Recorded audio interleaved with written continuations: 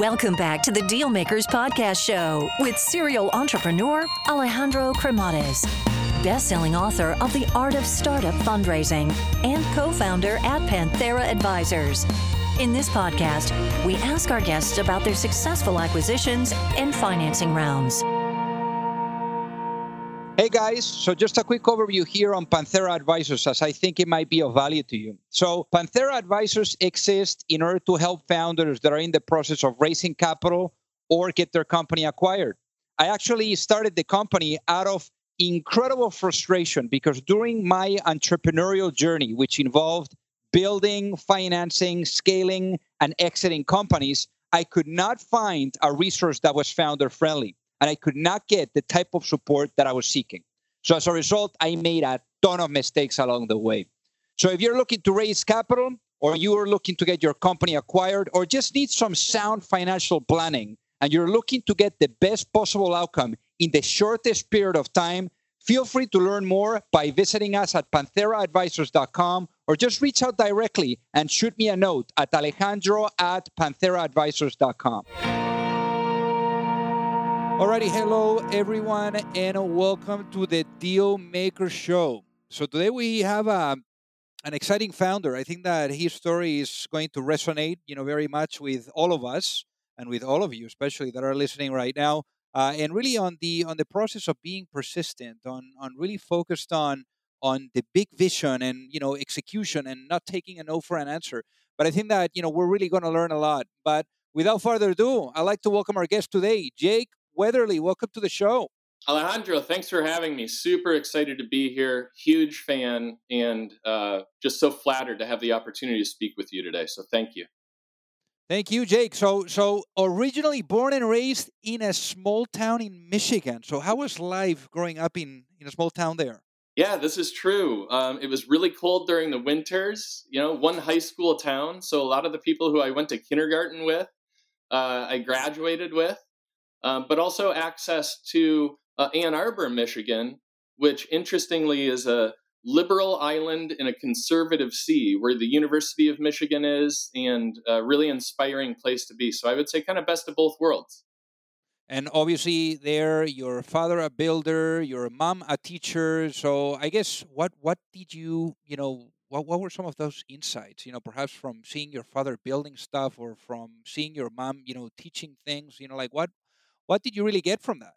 Yeah, you know what? And this might sound a little bit harsh, but I am so thankful for it every day. Watching my dad as a builder, coming home exhausted through, rain, sleet, snow, and hot, humid summers. One of the things that he taught me and really kind of over and over drove into me is that he wanted me to work with my mind, not with my hands. And unfortunately, in his late 30s, he had back problems. Couldn't pound nails and carry lumber around any longer, and so had to kind of reinvent himself. And so that really resonated with me and became part of my core, my foundation. I would say the other thing is there are some things that I think are almost untrainable or unteachable. Things like honesty, integrity, work ethic. One of the things that I learned watching my father work so hard was basically the harder you work, the better you are. And I know that may sound kind of judgmental or old school, but there's just no replacement for good old-fashioned hard work. And so I feel really fortunate to have come up in that environment. Very cool. And obviously here, like being in a small town, you perhaps at that moment, you were wondering, maybe I gotta also expand, my views and the landscape. So I believe that there was a conversation with your parents about potentially going overseas. What happened there? It's true. Yeah, I put together a PowerPoint presentation when I was a junior in high school and sat down with my parents. And the thesis was, I've met all of these kids who have moved to our town from other states and other cities, and I've watched them make new friends, and I've watched them, develop their social skills, and I'm realizing that I haven't had that opportunity. And so, flip to the next slide. Here's my proposed solution. I think that I should go to Europe and be an exchange student for my senior year. and their jaws dropped and they said, okay, so what do we do as next steps? And I had applied in the background for a scholarship because we were, a lower middle class family in order to be able to fund this. And I went in and I won the scholarship. And a few months later, I was jumping on an airplane for my first time and flying over to Germany. Wow. So how would you say that being there in Germany, changed or altered things for you? Just, I mean, rapid expansion of the mind, right? Learning a new language, being in a fundamentally different culture, living with a host family. That experience is one that is just, it informs me every day. And I think it expanded my horizons and my comfort zone and allowed me to understand a little bit more about the way the world works rather than how things are in, a small town. And I just, I would never go back and do it a different way. Very cool. And you also were a ski racer. And so obviously True. that competitiveness, how would you say that has shaped you and especially also, has pushed you towards entrepreneurship? I think with ski racing, I think it's somewhat similar to track and field, swimming, some of these other competitive disciplines where in the end it is, yes, a team sport and everybody's times count toward, the team goal. But really it's you as an individual against the clock, right? You can't lean on a team member and pass it to them to score the goal. You basically have to do your best every time. And it can be lonely. It can feel really scary, and it's also pretty risky to go 50 miles an hour plus down an icy ski mountain. And so I think for me, what that helped me develop was this tolerance for risk and an ability to overcome your fear and just dig in and go. Uh, Unfortunately, I had a big crash and destroyed my shoulder, and so had to retire as a ski racer. But I'll say, every single time in the starting gates, whether I turned in a great time or not so good or blew out of the course, every single one of those experiences pushed my comfort zone, out further and further.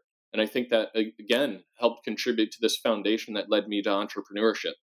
Absolutely, and I think that entrepreneurship, it's obviously not a straight line. You're gonna fall. You need to get back up, and it's about failing and learning from it, reflecting, and then continue to move forward. I guess in this case, probably you were because things in life happen for a reason, right? And there's a lesson for us to be learned, and especially, I like to learn. What was that lesson for you here about going from competitive, like skiing to all of a sudden massive injury. This is not something that you can do, again. And, what was the lesson there about bouncing back? Yeah, I think it shows the importance of certain aspects and absolute lack of importance of others, right? So as a young ski racer, you project yourself out into, World Cup, skiing the Alps, and maybe an Olympics, all of these things, and you're training, you're just die hard focused on this one singular goal. And what it helped me understand is that those things, the end goal wasn't important. It was the journey.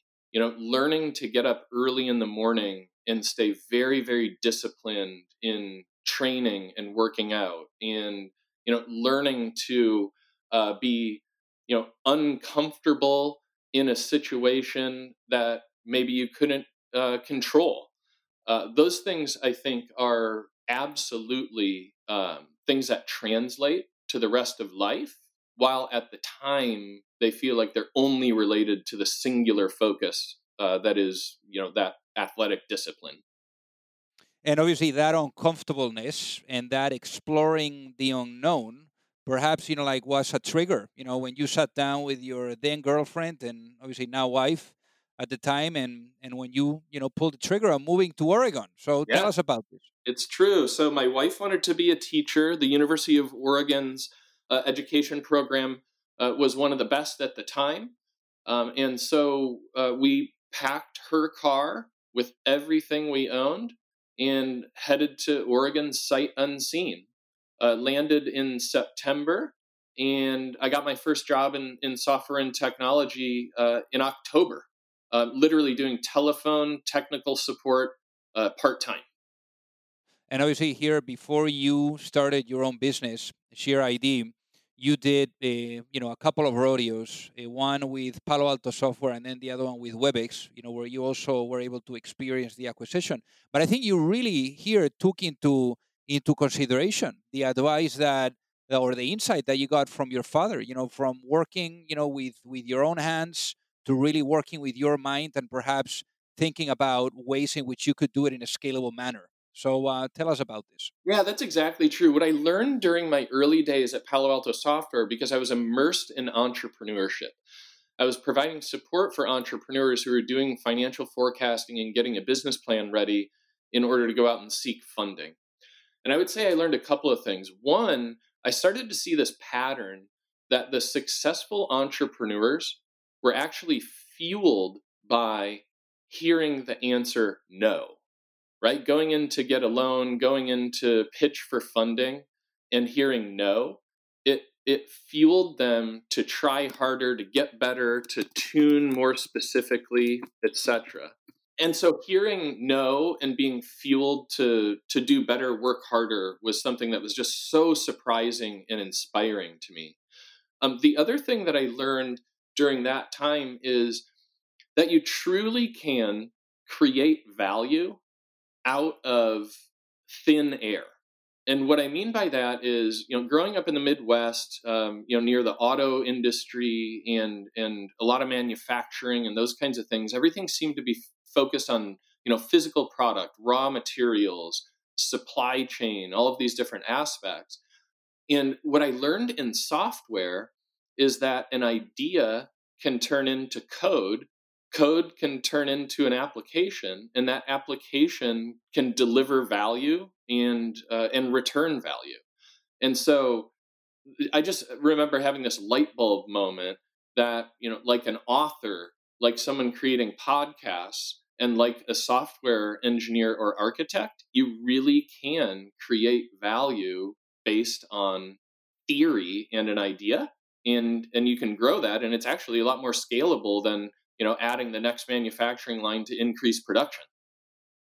Yeah, 100%. So I guess after this, like during the first rodeo that you did here with Palo Alto Software, then you started using WebEx. You fell in love with it, and you actually loved it so much that you ended up working with the company. I guess that at this time it was a very interesting moment as well for the business because it went through the acquisition of via Cisco. Cisco acquired the business. So Yes. so I guess like perhaps this also gave you the full view because in Palo Alto Software you were servicing entrepreneurs that were in the process of building their materials and things like that. But here you finally like are able to really be part of the operating side and seeing the full cycle of going from beginning all the way to the finish line of an acquisition. So what kind of insights did you get from that?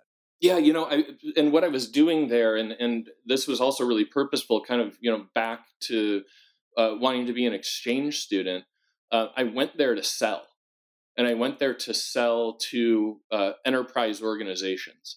And so what I learned was the importance of the accuracy of forecasting and quality of a pipeline, quality of a sales organization, and a go-to-market strategy is the difference between a successful growing company and a roller coaster experience.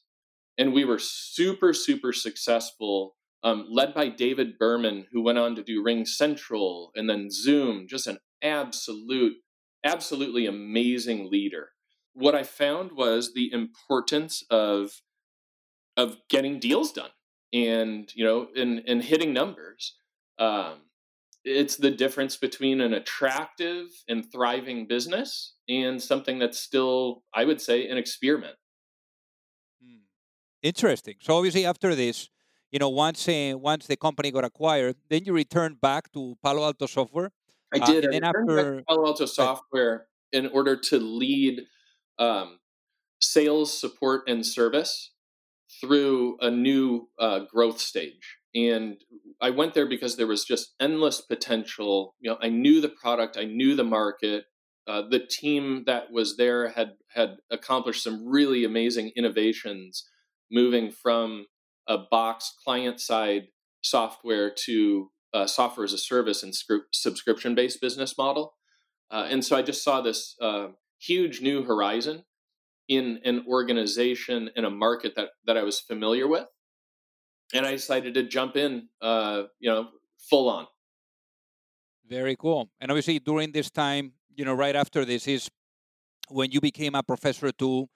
And this was a pivotal moment for you because at this time, with your students and then also with family members, you started to be exposed to how people were sharing stuff and sensitive documents in a way that got you uncomfortable and perhaps to incubate what would be, your company. So what happened there? Yeah, that's exactly true. So as my wife was getting her classroom ready year after year, my father-in-law, who's a veteran, also experienced this. And then, as you said, the students in the class that I was teaching were also experiencing this. They basically were being marketed to in an uninvited way as a student, as a teacher, as a military veteran, etc., with programs that were specially designed for them. Thank you for your service. Thank you for what you do in the community. Or, you're a student, you need to get ready for this class. We know it's hard, you don't have a lot of money, and we want to recognize you, honor you, and help you with free products, free services, discount programs, etc. And what I found in all of these cases was that the last step or handful of steps in the customer experience involved vastly inappropriate sharing of personally identifiable information like social security numbers, class schedules, pay stubs, formal military documentation. And so these programs that were designed to recognize and honor, because marketers didn't want to invite fraud, in fact, couldn't invite people to game the system, they had to protect it. And the ways that they were protecting were actually insulting these potential customers or existing customers by asking them to share highly sensitive, personally identifiable information. So as I saw this pattern with so many different market segments or what we call tribes, I just started to see that the intent of the program was to grow the business and develop brand equity, but the reality of what was happening was actually quite the opposite. And so David Shear and I came together and we just started to incubate this thing, and we started to think through how could this customer friction be removed from the equation, but still how could fraud not be invited? And so what we came up with was this theory that there is a record somewhere in an authoritative database to answer these questions, these eligibility questions. And that record needs to be unlocked by a software platform that has the end user, the person who's represented by that record, on the other side saying, I want you to verify this about me. I want you to know this about me. Okay. So then what happened next? So we started talking with our potential data partners. Specifically, we wanted to start with verification of military and verification of student enrollment because we saw such big programs out there that had such poor negative results or customer experience kind of built in. And so we started talking with the registrars at universities. We started flying to Washington, D.C. and going to the Pentagon and talking to Department of Defense officials who we could get meetings with. And we just kept running into brick walls. And we realized that those brick walls had to do with assumptions on their part that in hindsight, I think were really astute and intelligent because of the way that data was being handled back then. Those assumptions were that, David and Jake are coming in to try and make a copy of all of our data and then sell it to everybody under the sun for marketing purposes. The reality is we were trying to do something quite different. We were trying to unlock an ability for an individual to verify something about themselves and to keep fraud out of the equation. The people who used to be students or the people who, pose as military or something along those lines, it's just unacceptable that they could come through and enjoy these benefits. And so we finally, at a university on the West Coast, had like the perfect meeting with the registrar, and we watched the light bulb go off over her head. And that was this guiding light that we needed, because everything else was a no, maybe later, or I don't think I understand. And finally somebody got it, and it fueled us to double down and keep going. So there was literally like 100 no's that you got to that yes. So I guess, what did you learn about persistence? Yeah, I think a lot of that came from selling at WebEx, right? A good conversion metric is, a 10, 15% conversion metric. So you're literally having 99 conversations to get one maybe.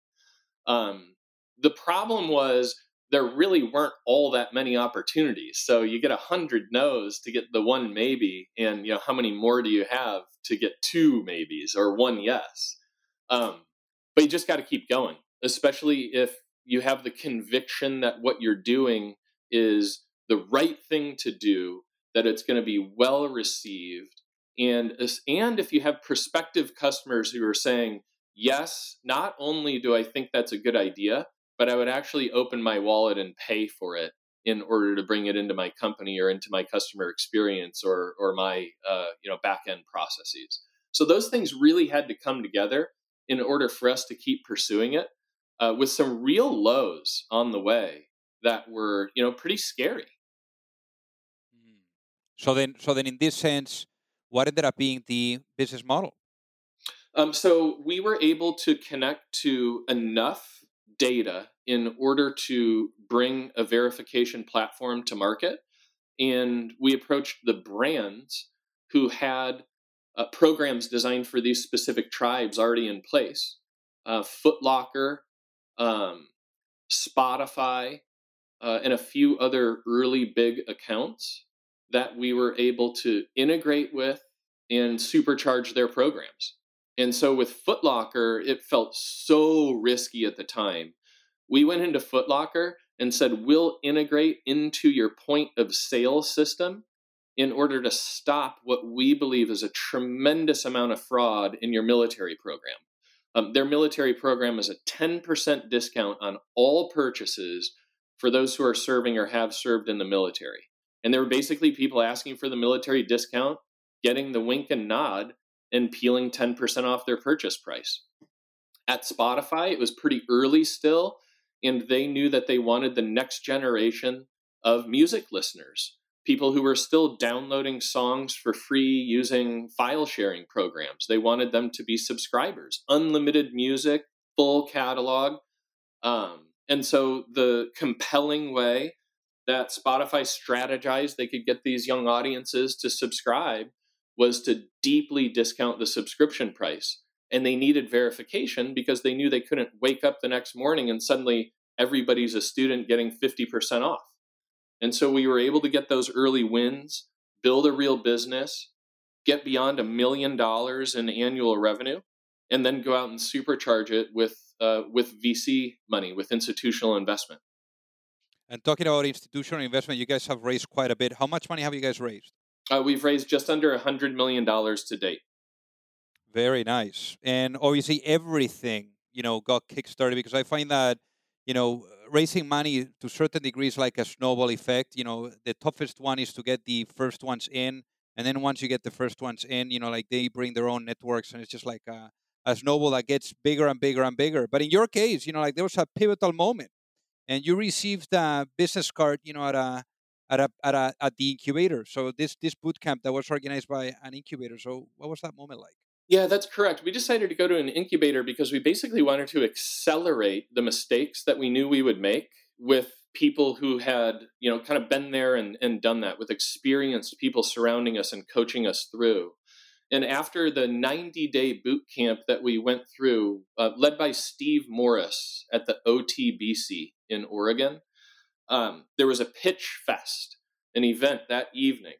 And we pitched and then went into a room where interested potential investors, service providers, etc., were invited to engage with the company.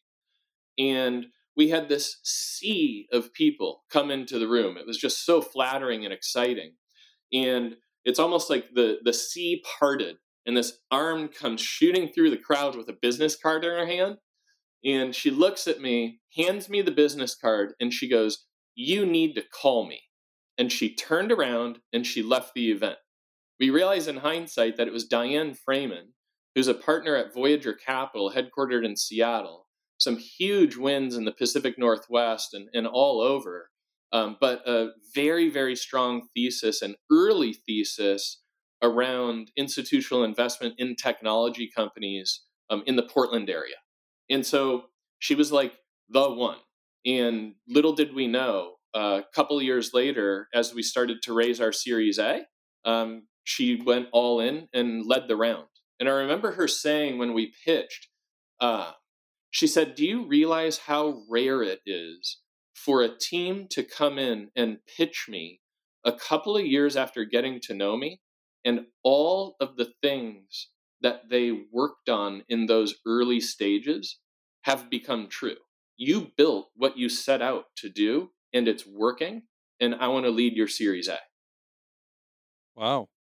So obviously it took a couple of years. It's interesting here because, typically what happens is that you meet an investor and, the founder always does the same thing, is just tries to get the pitch they can shove it down the throat of the investor.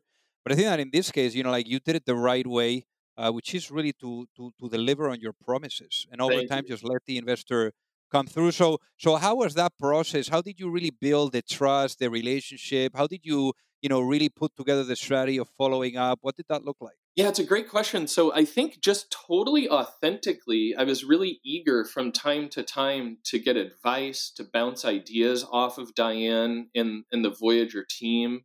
And so I would regularly connect with Diane, either via telephone call or in person over coffee or a meal together.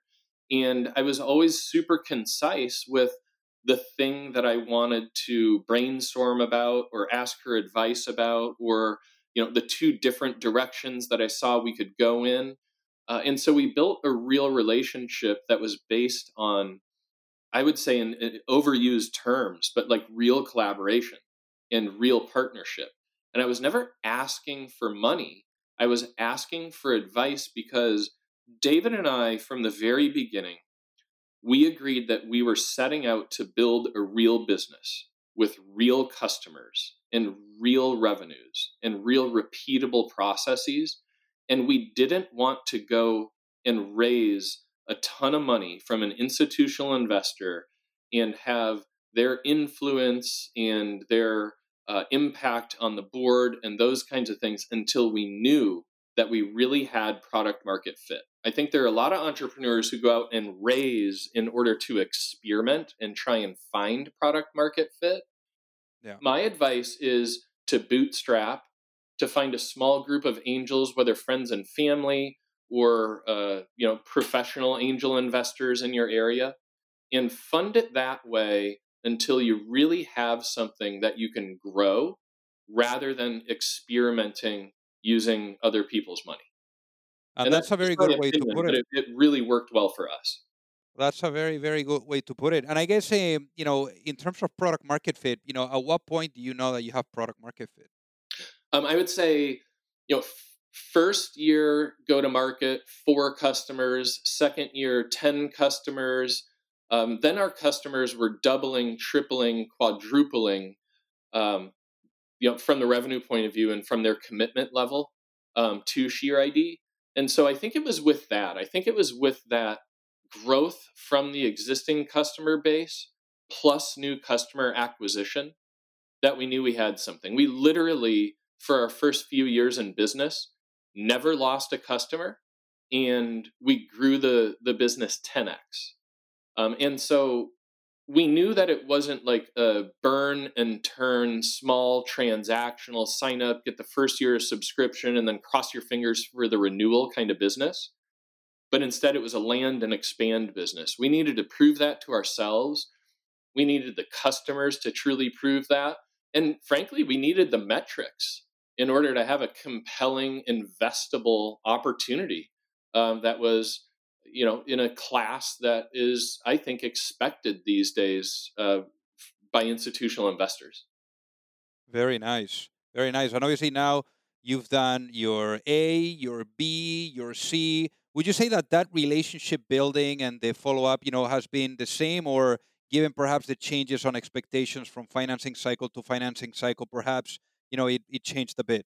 Yeah, that's a great question. So our Series B was led by Centana Growth Partners, and specifically Eric Bien is our board director. It's another one where I cultivated a real relationship specifically focused on theories and ideas that we had in how SheerID could help in the financial services industry with basically new account acquisition and thin credit, no credit, but they're a full-time student at a highly reputable university that generally delivers awesome outcomes, or they're an employee here even though they haven't taken out big loans in the past.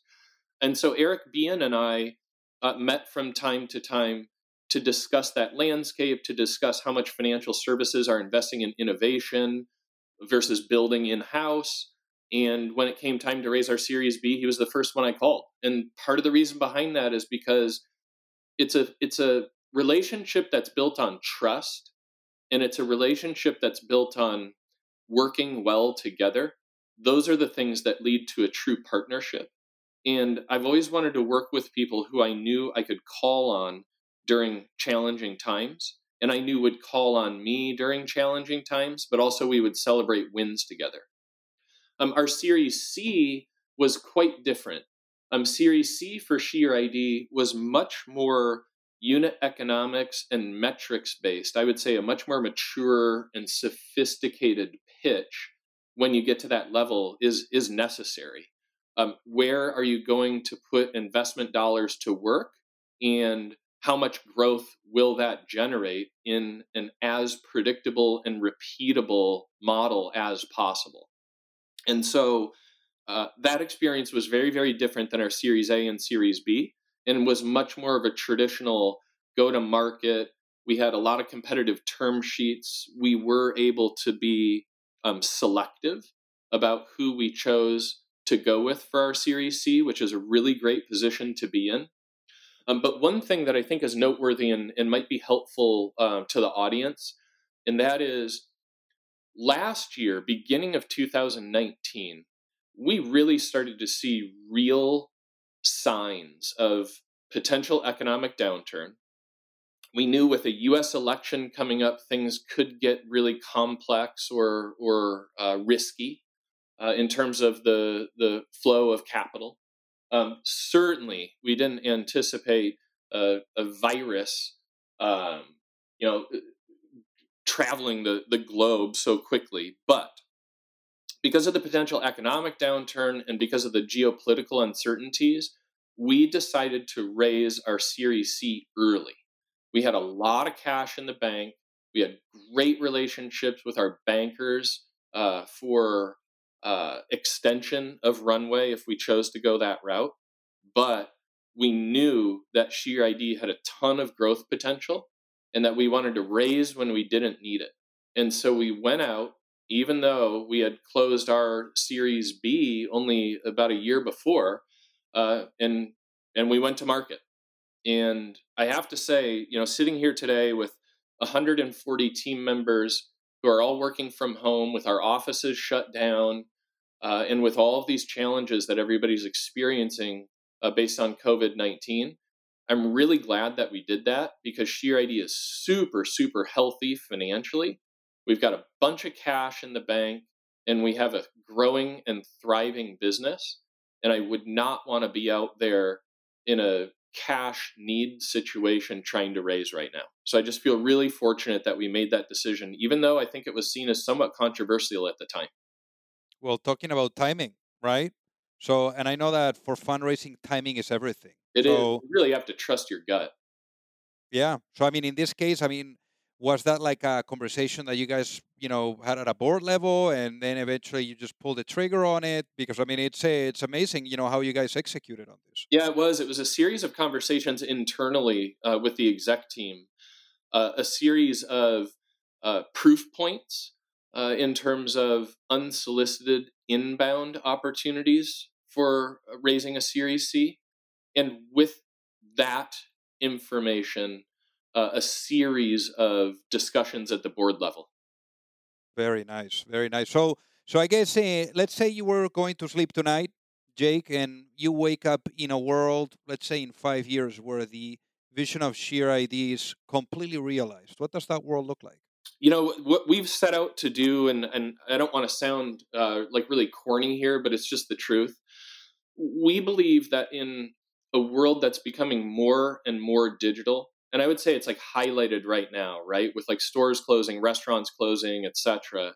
In a world that's becoming more and more digital, we think, yes, there is a certain place for anonymity online and via mobile, but we believe more and more that that verified trust, or trust then verify, is just absolutely critical, right? We need to be able to create trust in a digital world. It needs to be invited.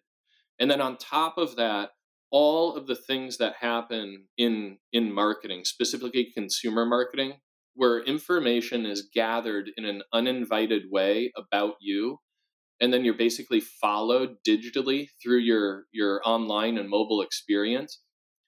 We just think that's creepy. And what we're seeing is the power of invited personalization, the power of an individual saying, I want you to know this about me. I want you to verify it because I'm excited to create a relationship with you, or I'm excited to participate in the program that's on the other side of this verification. We just think that's so powerful.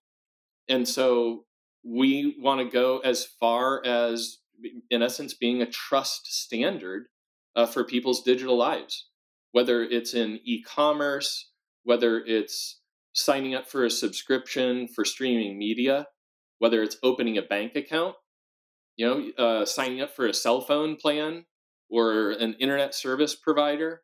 We really think it should be everywhere, and we feel like we're making progress toward that goal. Very cool. And one of the questions that I typically ask the guests that come on the show is, knowing what you know now, I mean, you've been at it now for quite a bit, with the business all the way since 2011. If you had the opportunity to go back in time, and Yep. perhaps, you have a chance to speak with that, younger self, that younger Jake that is still a professor and, starting to see what this problem looks like, and maybe thinking about the possibility of launching a business. Knowing what you know now, if you had an opportunity to have a discussion with that younger Jake and give that younger Jake one piece of advice before launching a business, what would that be and why? Focus. One simple word, focus. It's so easy to get super, super excited about the potential of being everything to everyone and, chasing the next bright, shiny object, whether it's, changing the product roadmap or trying to engage in a new industry and establish a beachhead. Bottom line, focus.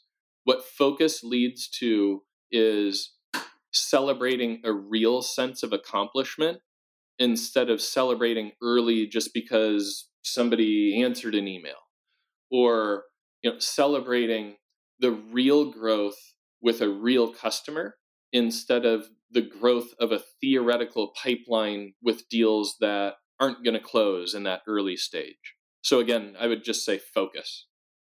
Love it. Love it. So for the folks that are listening, Jake, what is the best way for them to reach out and say hi? Hey, direct via email, jake@sheerid.com. Certainly website. And then you can find me in social media, Twitter @JakeWeatherly, LinkedIn, Jake Weatherly, etc., etc. Amazing. Well, Jake, thank you so much for being on the Deal Maker Show today. Oh, my pleasure. Thanks again for the opportunity. I'm such a fan, and now I'm excited to be alumni. If you like the show, make sure that you hit that subscribe button. If you could leave a review as well, that would be fantastic. And if you got any value, either from this episode or from the show itself, share it with a friend. Perhaps they also appreciate it.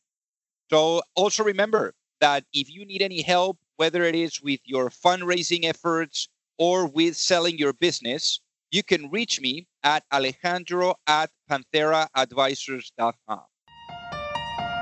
You've reached the end of another episode of the Deal Makers Podcast. For free resources and materials, head over to alejandrocremades.com. Thank you for listening, and see you at the next episode.